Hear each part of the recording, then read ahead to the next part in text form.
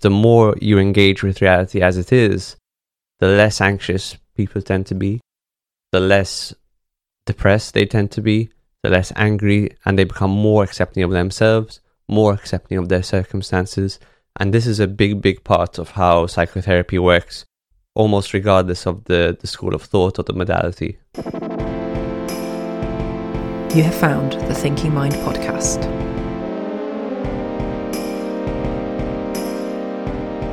If you're here for the first time, welcome. If you're checking out our content again, welcome back. Today, what we're going to be talking about is a very psychological set of concepts. Some of our content, you'll notice, is more biological, like we just released a couple of episodes about cannabis, very, very into the biological.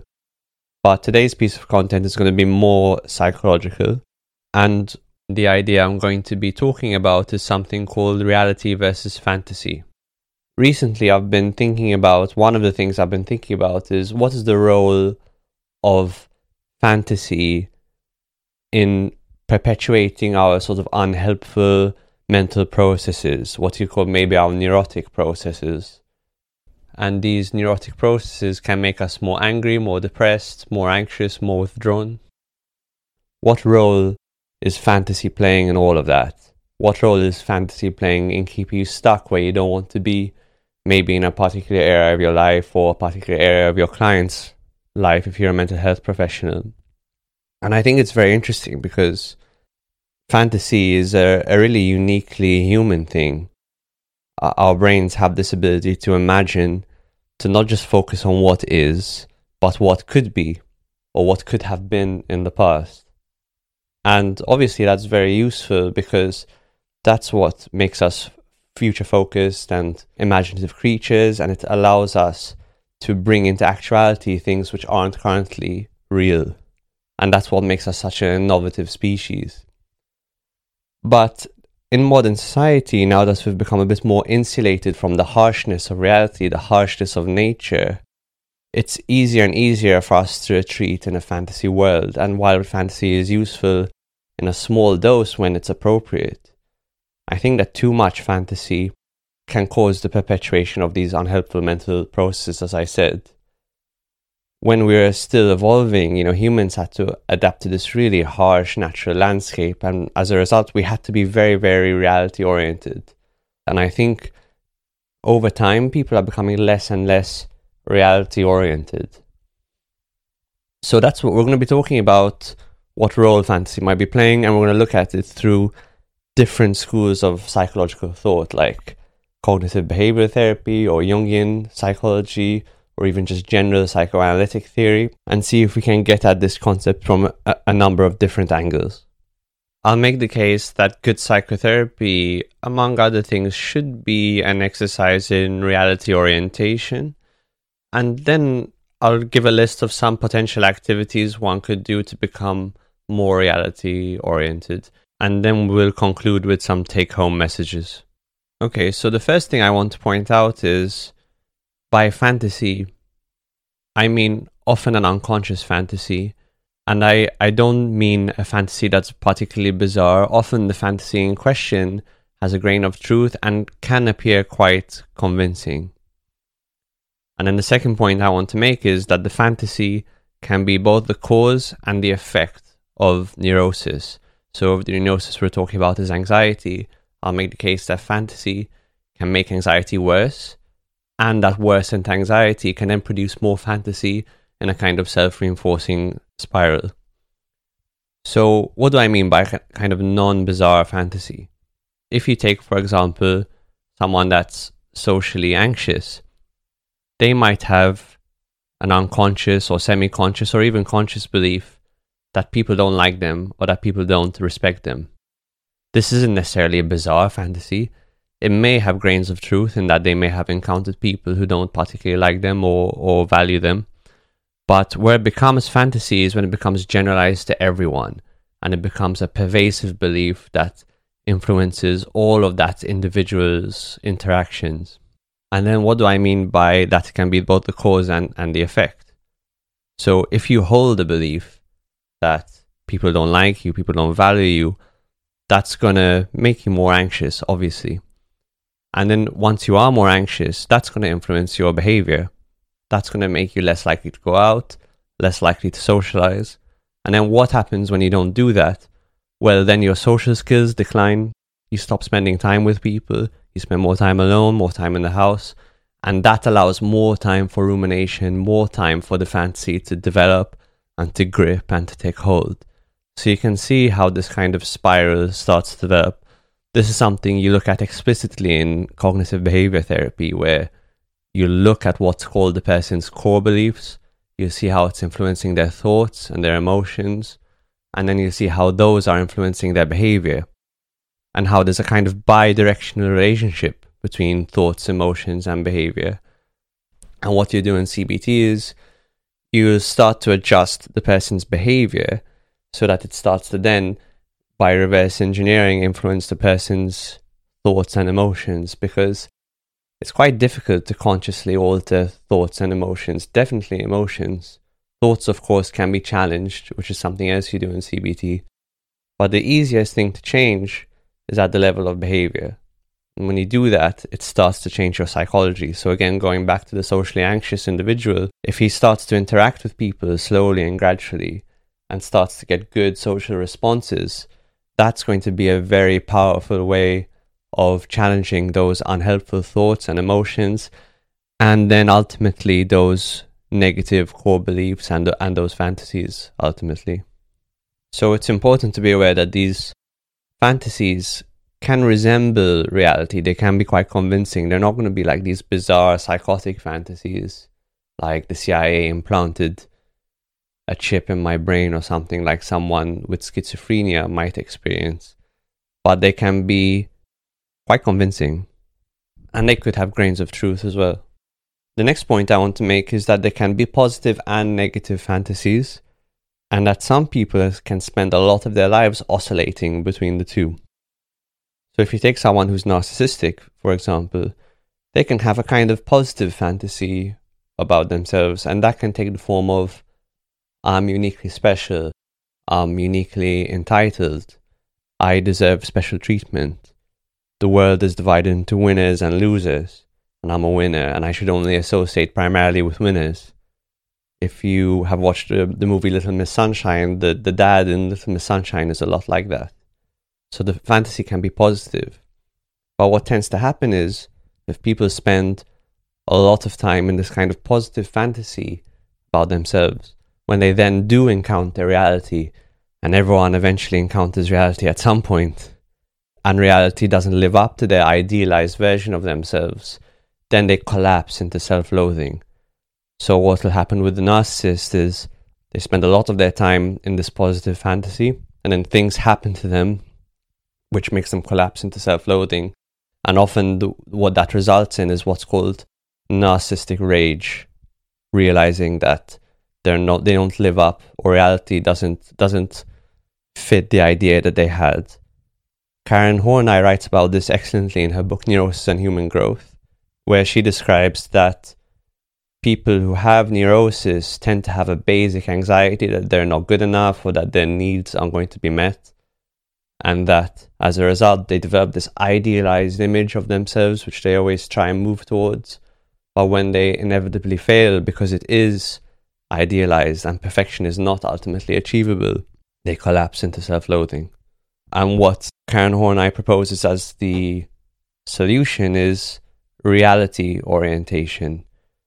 Realizing that you are a flawed human being, that you have strengths and weaknesses, and that ultimately self-acceptance is, as this flawed individual, is the path to ameliorating your neurosis.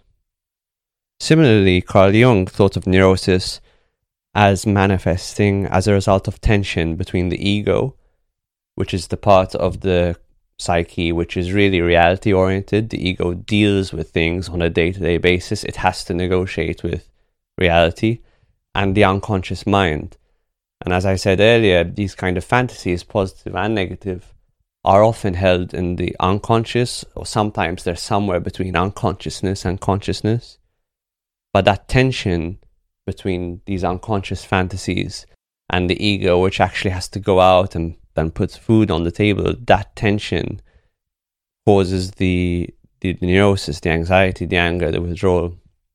And what you need to do is, through a process like therapy, see if you can bring those fantasies into consciousness so that they can be questioned, made explicit, and actually dealt with. Hence, resolving the tension, resolving the conflict. Again, orienting yourself more towards reality. In general psychoanalytic theory, they talk about defense mechanisms. Examples of defense mechanisms include denial, projection, humor, sublimation. And one of the things defense mechanisms do, particularly the less healthy ones, because defense mechanisms are generally divided into less healthy and more healthy, or less mature and more mature. But one of the things that defense mechanisms do is they kind of filter reality to confirm the kind of beliefs we have about the world, or in this case, perhaps the fantasies that we have about the world. So let's say you have a fantasy that you're not lovable, and many people do, strange as it sounds, do have that fantasy. And you encounter someone that actually shows interest in you. A defense mechanism like denial might come into play, because there's something about actually perceiving yourself as lovable that's threatening to your version of reality, to your fantasy. So denial comes into play to protect that narrative about yourself and to keep yourself in some strange sense psychologically safe. Again, in CBT theory, these are referred to as core beliefs. And rather than defense mechanisms, they talk about cognitive distortions, which again, they're a distortion of or a filter of reality to conform to some sort of narrative that we have about the world. In transactional analysis, another kind of psychotherapy, they talk about having a life script, which essentially is a predetermined narrative about how our life is going to go, that we develop at a very early age in response to certain early life experiences.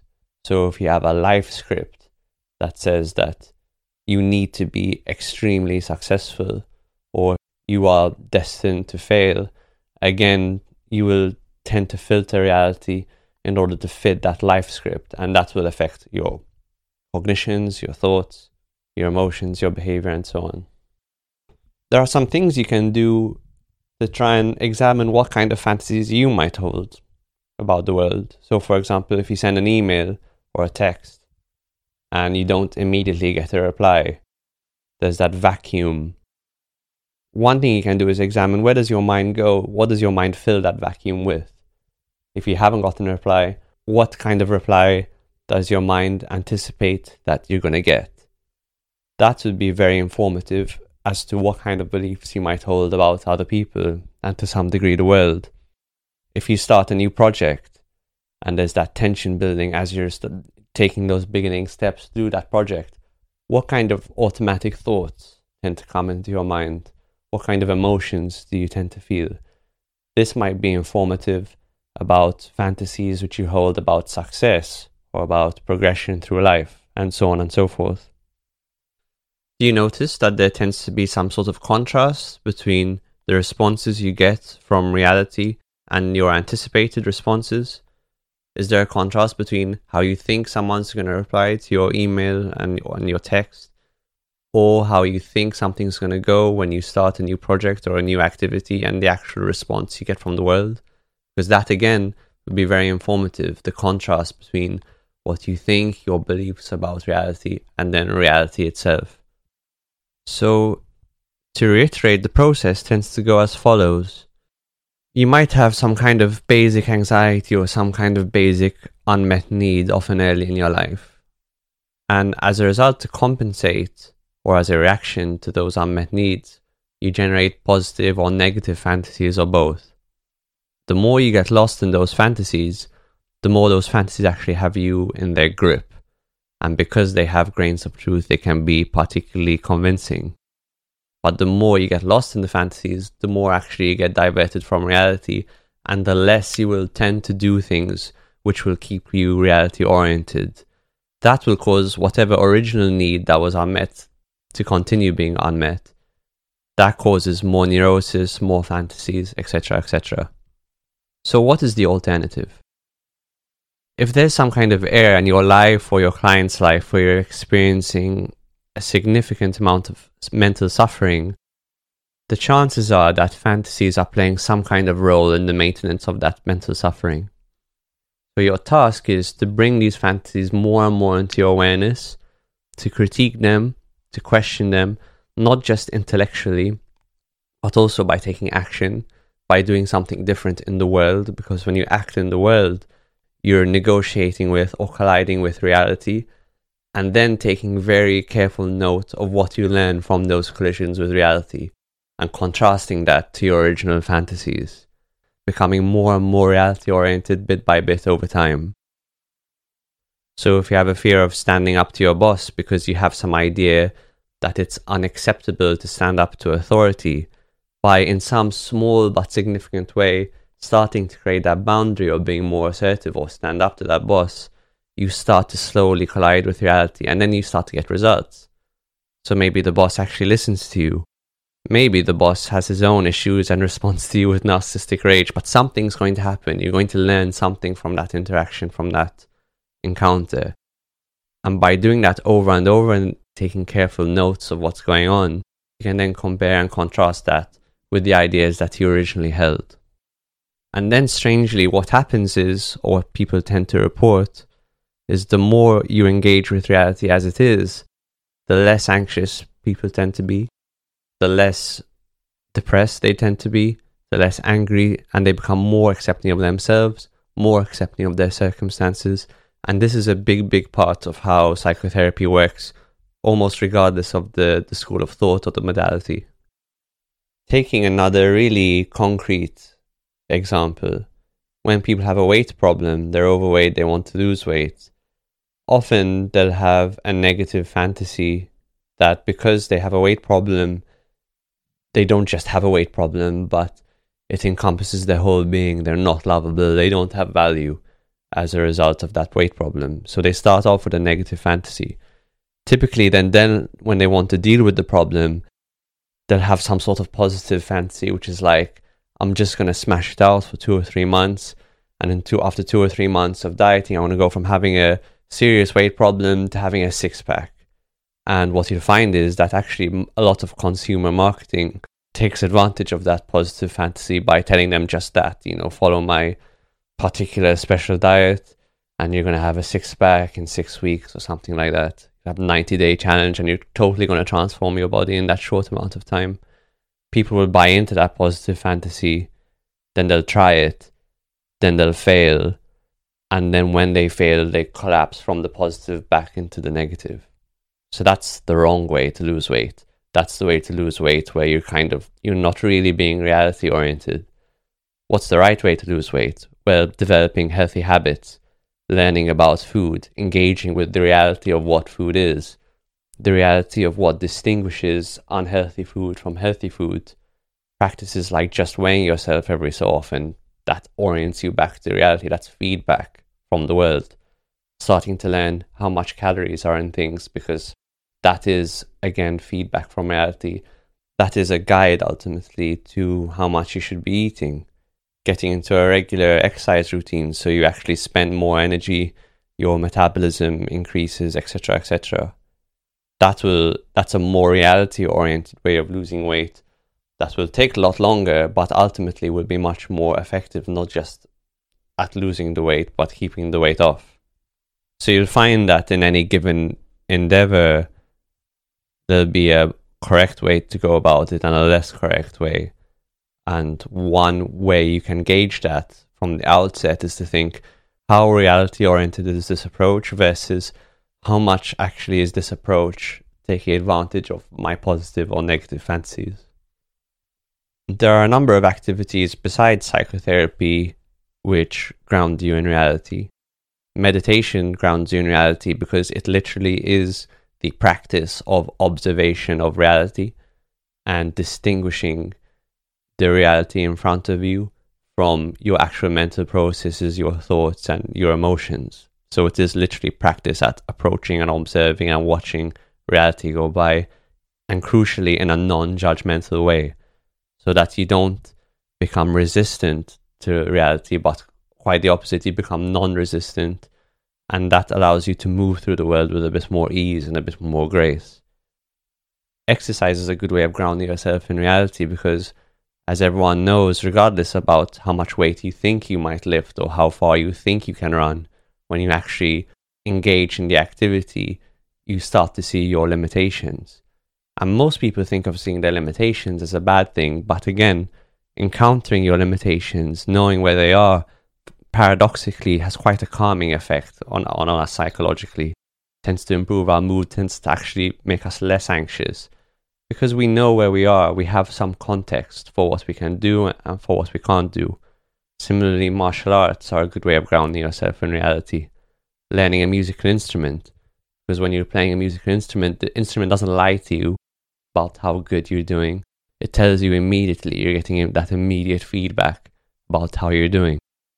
Public speaking, like recording a podcast and listening back to the recording of your voice or talking in front of the audience, seeing their feedback there and then, that's another really good way of grounding yourself in reality. These activities are grounding because it's difficult to deceive yourself, although some people do, but in general it's difficult to deceive yourself when you're doing them, particularly if you're doing it in a group or with a coach or with a teacher or with a therapist. Many people, when they do these kinds of activities, they're obviously going outside of their comfort zone and they feel quote unquote triggered. And there's a reason for that. It's because you are literally pitting your idea of what the world is like against the actual world itself. And ultimately, the world is always right. Your beliefs are often wrong. And when there are those clashes, it can cause strong emotions like anger, sadness, anxiety. Or when you do better than you expected, excitement, anticipation, joy, bliss.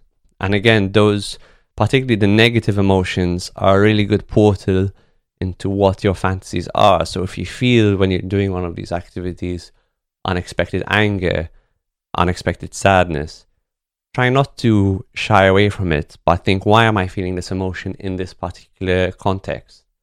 You might write about it, go deeper into it. What is the emotion signaling to you about this contrast between what you thought and what's actually happening?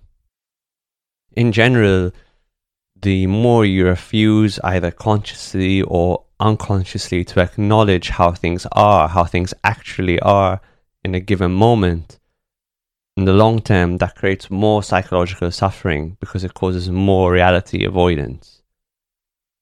Whereas if you develop the practice of facing reality in small ways again and again and again, the better at it you become.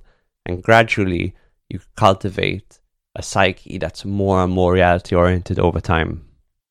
That doesn't mean, of course, that your life is not going to be without pain. But pain isn't what you want to avoid. And we actually released a clip about this last year called Pain versus Suffering, which really is similar to the lot of concepts we're discussing today. Pain is useful feedback from the world.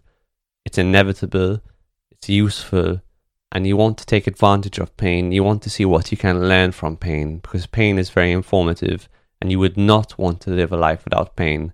The problem is there's a lot of unhelpful and unnecessary mental suffering that tends to go along with pain, and this is one of the key sort of observations of Buddhism and why they make that distinction between pain and suffering, which is a similar distinction to what's made in dialectical behavior therapy as well.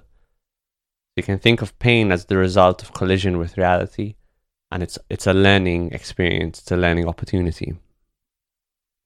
Whereas suffering is just kind of the mental story you tell yourself. It tends to make pain worse, and it tends to cause behaviors which in the long term will give you more pain and more suffering. So here are some take-home messages. I don't think it's about becoming 100% reality-oriented. As I mentioned in the beginning, there is a place for imagination and for fantasy. But what I want for you is to be very, very clear when it is you're engaging with fantasy as a useful tool versus when you're slipping into it, either consciously or unconsciously, particularly when it comes to solving real problems in your life. when it comes to solving real problems, you want a little bit of fantasy to imagine the potential, to imagine what could be, but then you want to be very, very grounded in reality. And the actual activities you should do should be activities which ultimately ground you more in reality. The nature of your day-to-day fantasies can be very informative about your individual psychology, about your nature. These fantasies can be deep-rooted in basic anxieties that you may have from early life, basic unmet needs. And there are a number of activities which can help ground you in reality, and pursuing these activities with that conscious intention of expanding your self-awareness can be very grounding, revitalizing, calming, and can help with those unhelpful neurotic processes. So I hope you found that useful. Give it some thought. We're open to feedback if you agree, disagree, and we'll see you next time. You are listening to the Thinking Mind podcast. Thank you so much for listening to this episode. If you enjoyed it, please share it with a friend or give us a rating. It really does help people to find us. If you find the podcast valuable, why not buy us a coffee to help keep us going? There's a link in the show notes. As ever, we love to hear from you and love to hear what you think. So drop us an email or get in touch on social media. Thank you so much.